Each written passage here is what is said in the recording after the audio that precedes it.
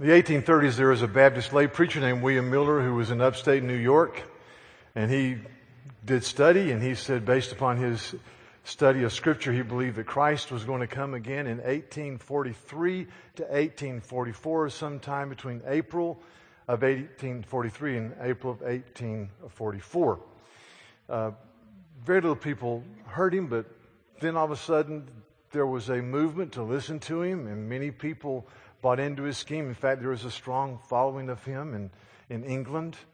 And then when April 43 came to April 1844, nothing happened. And so he said, I'm refiguring my calculations. He said, I believe the Lord is going to come again on, I think it's October the 13th of this year.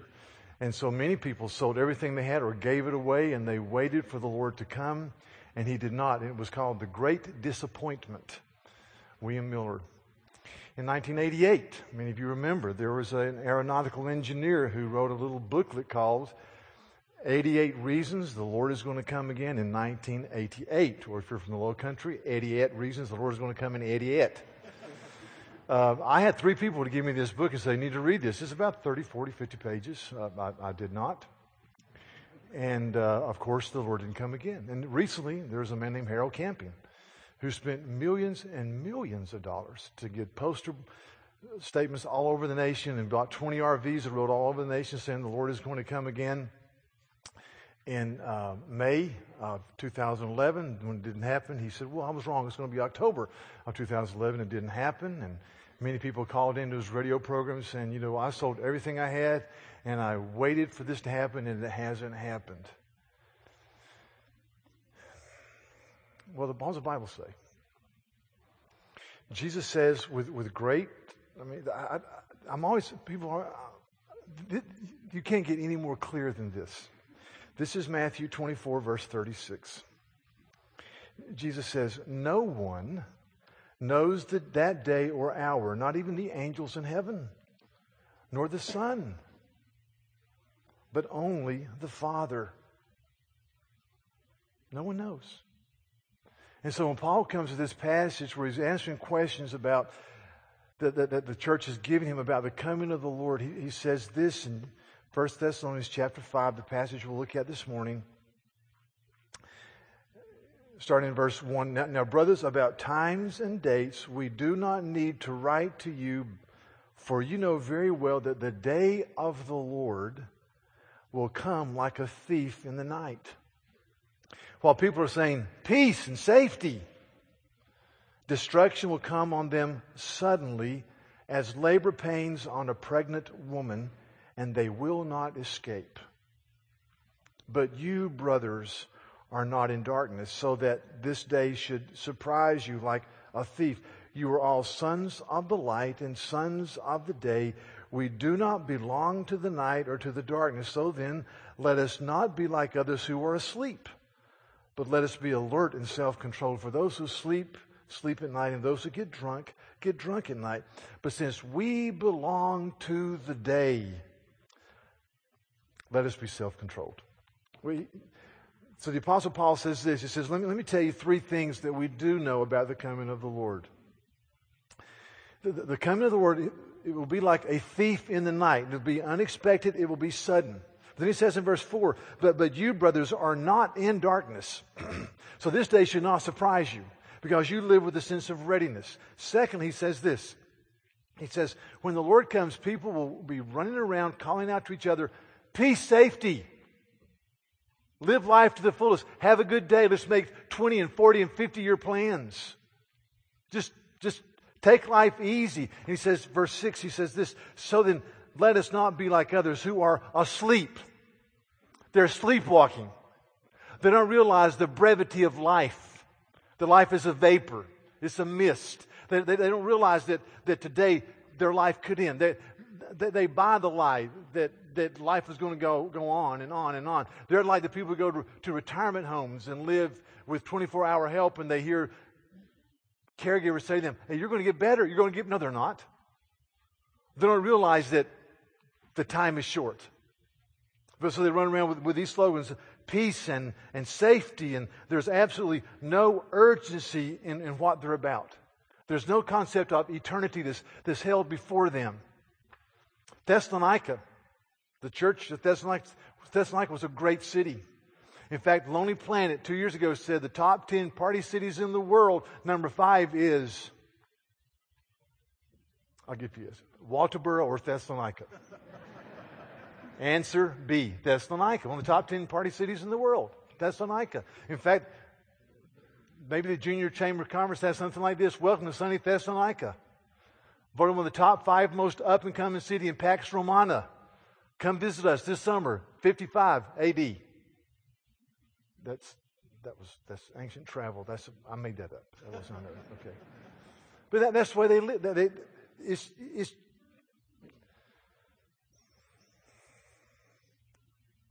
no urgency. No concept of urgency. This is 1938, well-known situation. There's a man named Hitler in Germany. Hitler received what is now the Czech Republic, and which should have been grounds for war, violated every treaty that had been signed. And there was a prime minister called Neville Chamberlain who flew to Munich and met with Hitler. And he came back and he got off the plane on September the 30th, 1938. And he went to the microphones and he said, "Here, Hitler has signed this agreement. I believe he's an honest man. This is peace for our time." And then that night he released a statement from 10 Downing Street, the residence of the Prime Minister. He said, "I believe this is peace for our time. We thank you from the bottom of our hearts. And now I recommend you go home and sleep quietly in your beds." Less than a year later, England would be at war with the man they could trust. No sense of urgency.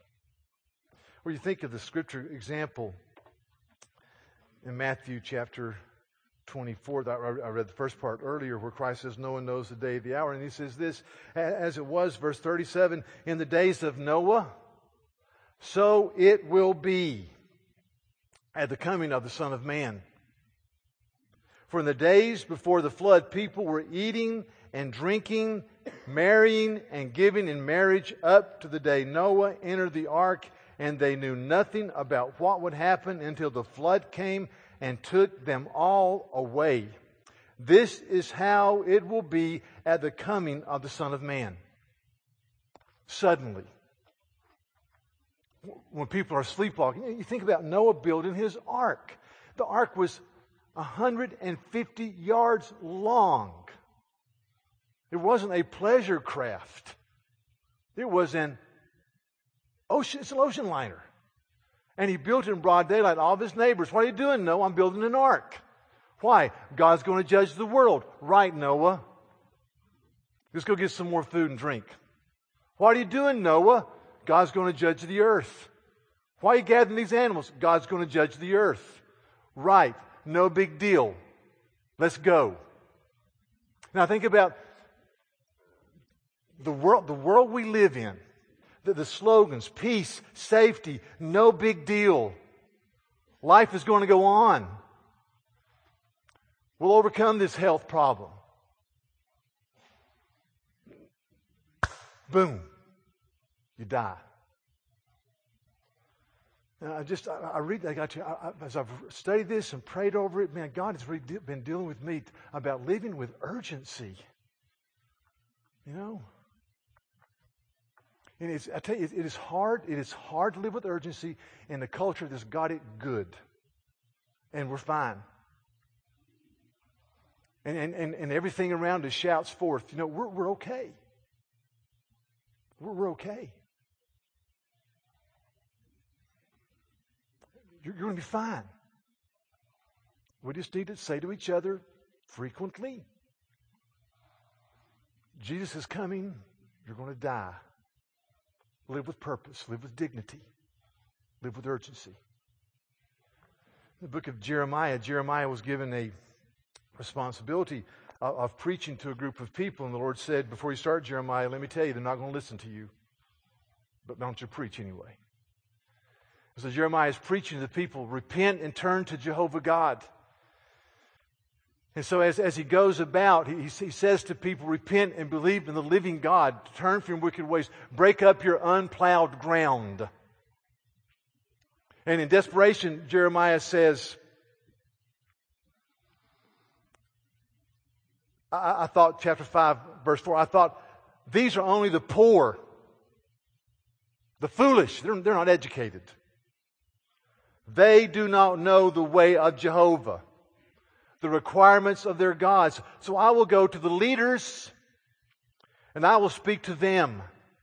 Surely they know the way of the Lord, the requirements of their God. But with one accord, they too had broken off the yoke and torn off the bonds.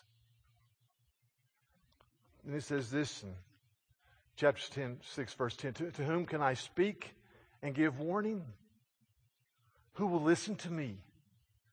Their ears are closed so that they cannot hear. The word of the Lord is offensive to them, and they find no pleasure in it. I'll go to the leaders. You know, this is talking about God's covenant people. I'll go to the leaders in the church.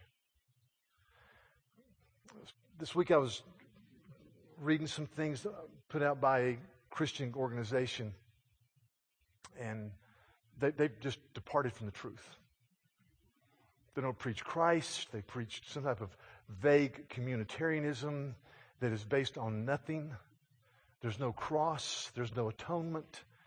There's no strong reality and savor of Jesus. And I thought,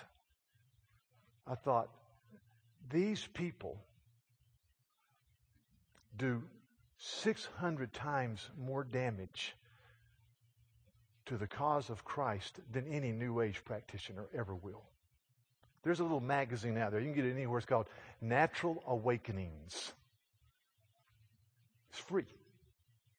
It's got all types of advertisements in there about New Age people and how to do this and how to. Some of it is just silly. Some of it is very dark about how to channel people or how to read crystals or how to do that in workshops. It's very, very dark. It's very dark. But when I pick up that thing, I know where they're coming from. So I understand that. When I see people who have Christian pastor behind their name, and they preach not Jesus, and they hold not up the gospel, I die 1,000 deaths. And I say to you, leaders in this church, I say to us pastors and elders and deacons, are we listening to the Word of God? And then Jeremiah goes on and says this. He says, they dress the wound of my people as though it were not serious. Peace. Peace, they say, when there is no peace. Are they ashamed of their loathsome conduct? No. They have no shame. They do not even know how to blush. So it's going to come like a thief in the night. People are going to run around with their slogans, peace and safety. Thirdly, it's going to come like labor pains in childbirth. Now, I think what he's saying here is that it's going to come and there's no turning back. We had Vacation Bible School 2 weeks ago, and my job was to walk the hall and hug children and high-five workers. It's a good job. And I was amazed at the incredible number of pregnant women that were here. I mean, everywhere. Everywhere. Praise God. Thank the Lord. And it's interesting that I've talked to people. You know, when we had our first child, we went to 8 Lamaze classes. I was told in those classes that, dads, you're here because you're just as important as the mom. That's the biggest joke I've ever heard in my life. Come on. The woman does all the work. So, but I've talked to many fathers who were in the birthing unit who said that in the middle of labor, before epidurals, that the mother would say, I've decided not to do this. I don't want to do this. Well, at that point, the coach just needs to be quiet. Because the truth is, basic biology 101, once the process starts, it is going to come to fruition. And that's what the Apostle Paul is saying here. He said, it's going to happen. It's going to happen. It's going to come to fruition, and there's no turning back. There is no escape. In Revelation chapter 6, it says this, verse 14, the sky receded like a scroll rolling up, and every mountain and island was removed from its place. Then the kings of the earth and the princes and the generals and the rich and the mighty and every slave and every free man hid in the caves and among the rocks of the mountains. They called to the mountains and to the rocks, fall on us and hide us from the face of Him who sits on the throne and from the wrath of the Lamb. Wrath of the Lamb. For the great day of wrath has come, and who can stand it? And the answer is no one. It's final. It's true. And then he goes over in chapter 7. He talks about the Lamb again, but in a different way. Not the wrath of the Lamb. Listen to verses 9 and 10. After this I looked, and there before me was a great multitude that no one could count, from every nation and tribe and people and language, standing before the throne and in front of the Lamb. And they were wearing white robes and were holding palm branches in their hands. And they cried out in a loud voice, salvation belongs to our God who sits on the throne and to the Lamb. Because they came to the Lamb through His way, they rejoiced. Then it says this in verses 16 and 17. Never again will they hunger. Never again will they thirst. The sun will not beat upon them, nor any scorching heat. For the Lamb at the center of the throne will be their shepherd, and He will lead them to springs of living water, and God will wipe every tear away from their eyes. The Lamb. If you don't come to the living God through the work of Christ upon the cross, when the day of judgment comes, you will cry, rocks, crush me to death.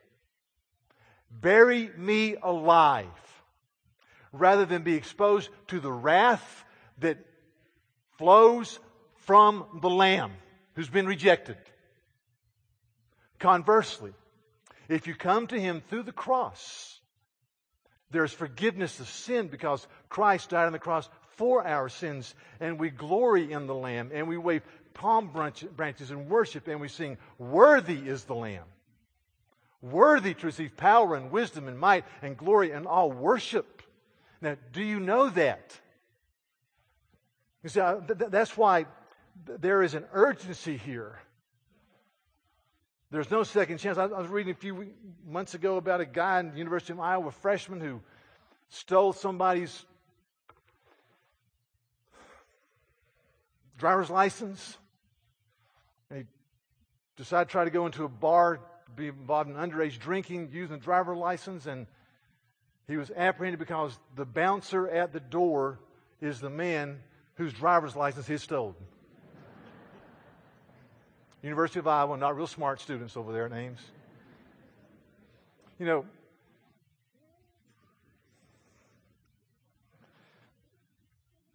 there's only one way. It's through Christ. It's going to come in the night. People are going to be sloganeering. But it's going to be like labor pains. There's no turning back. Conversely, and this is beautiful. Conversely, Paul says, but you, brothers, are not in darkness. This day should surprise you like a thief. You're all sons of the light and sons of the day. We do not belong to the night or to the darkness. So then, let us not be like others who sleepwalk. but let us be alert and self-controlled. We belong to the day. We are alert. We are aware. We live with expectation. We know that life is brief. We know that Christ is coming again. We know we'll give an account. We know it's only through the cross. And so we're filled with sobriety. We're filled with joy. We're filled with expectation and urgency. We're alert and we're self-controlled. In Mark chapter 4, Christ gives the parable of the sower, and it's verse 18 and 19 talks about the seed that bears fruit for a while, but it doesn't. And he says, listen, he says, but there's a third seed. He says, when still others are like seed sown among thorns, they hear the word, but the worries of this life, the deceitfulness of wealth, and the desires for other things come in and choke the word, making it unfruitful. Every time I read that and meditate on it, it just hits me that the word, really the word choke means to slowly strangle. Just another way to translate this word is to crowd out. So it's just crowded out.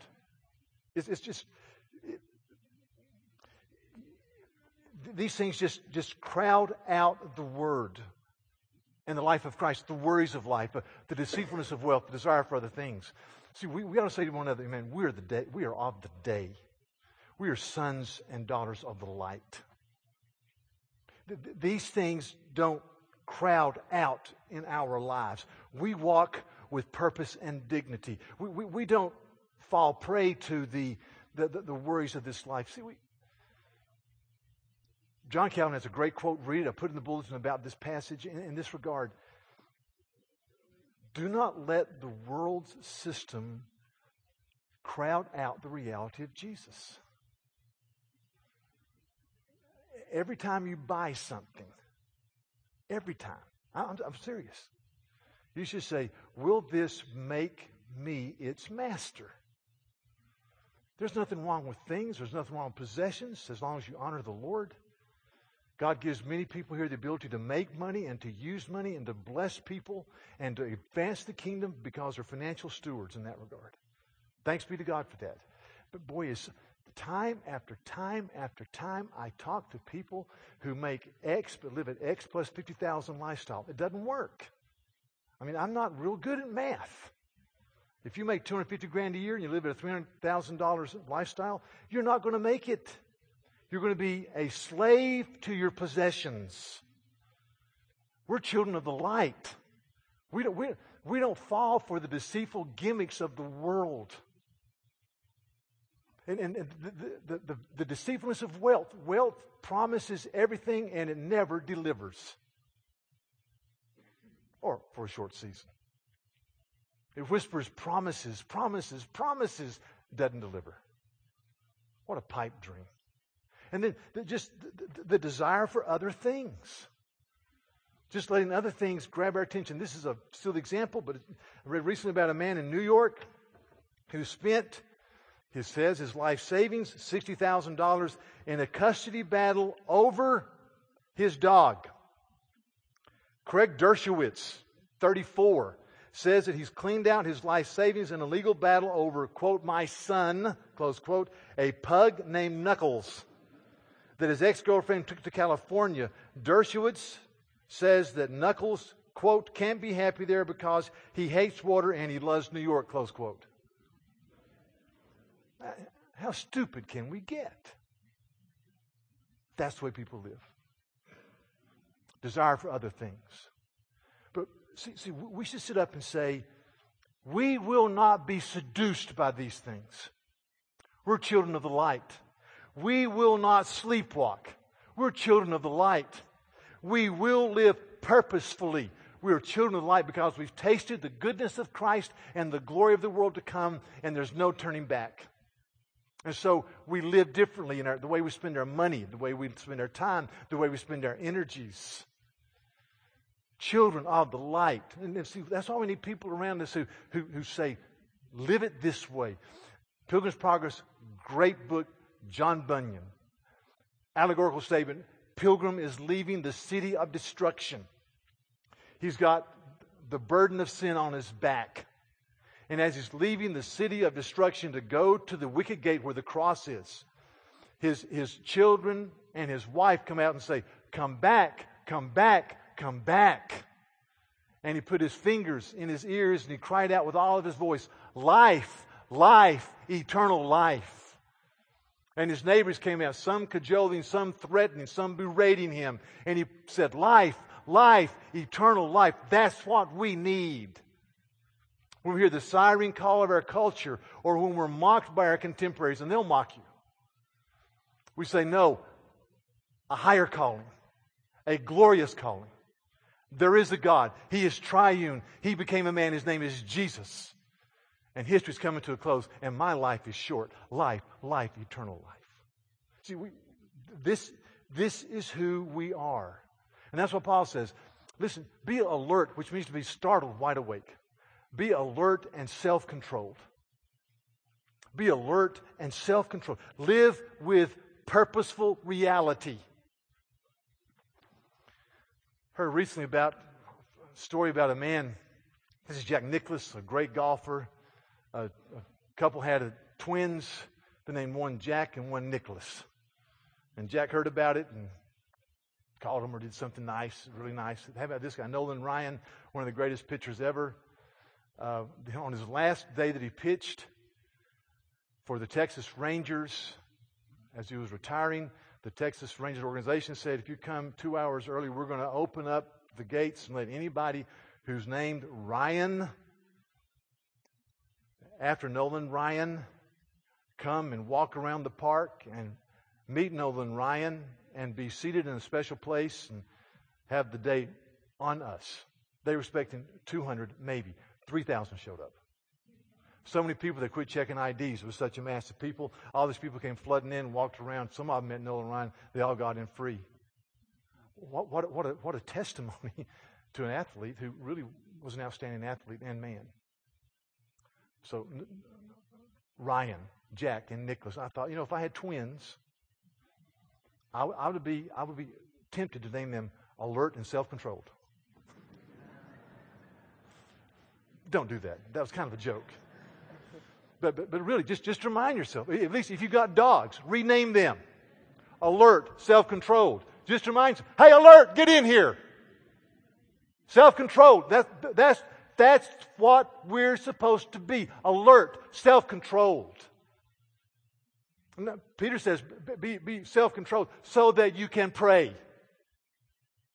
1 Peter 3, treat your wife with dignity and respect so that you can pray or seek God.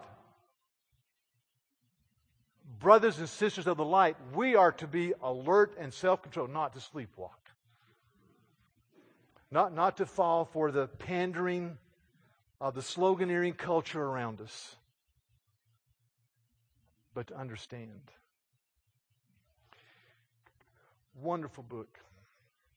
Quoted last week. The Christian Mind by Harry Blamires, written in 1963, says this. The Christian mind assumes that the powers of evil will exploit every possible occasion for drawing men into mental confusion of blurred concepts and twisted values. See, alert, self-controlled. There is about the Christian mind a peculiar hardness, a refusal to be surprised at evil and depravity, an inability to be overcome by shock, an expectation that evil will be at large where God is not. Yes. Therefore, we're alert and self-controlled. Therefore, we call out to Jesus all the time. We pray for the fullness of the Spirit. We're alert and self-controlled. So, a couple of things. The first is this. This may be apocryphal, but I heard this story years ago. The story goes, in the early part of the 20th century, there was a man in Atlanta that had made a good bit of money, And he was given options regarding 2 different stocks. One was in a company that he thought was a sure bet to survive. The other was in a company that was just getting off the ground and didn't really think would do well. Some people said it will do very well. He put all of his money in company A, and he didn't put any money in company B. Company B was a small company called the Coca-Cola Company. And the story goes, the last 3 years of his life, when he lived in a very small house with no savings, he would swing back and forth saying, if only I had invested in Coca-Cola.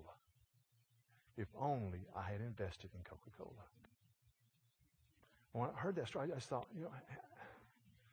hell, in part, will be filled with people who say with horror, if only I had listened to the gospel of Jesus. I believe that. Alert, self-control. The other application is this. Whether you're 76, 86, or 16, man, let's live with urgency. And one thing, as I get older, one thing I believe the devil does is that he beats us up about the head and the shoulders with lost opportunities or even squandered time. Some of us squander decades. Don't fall to that.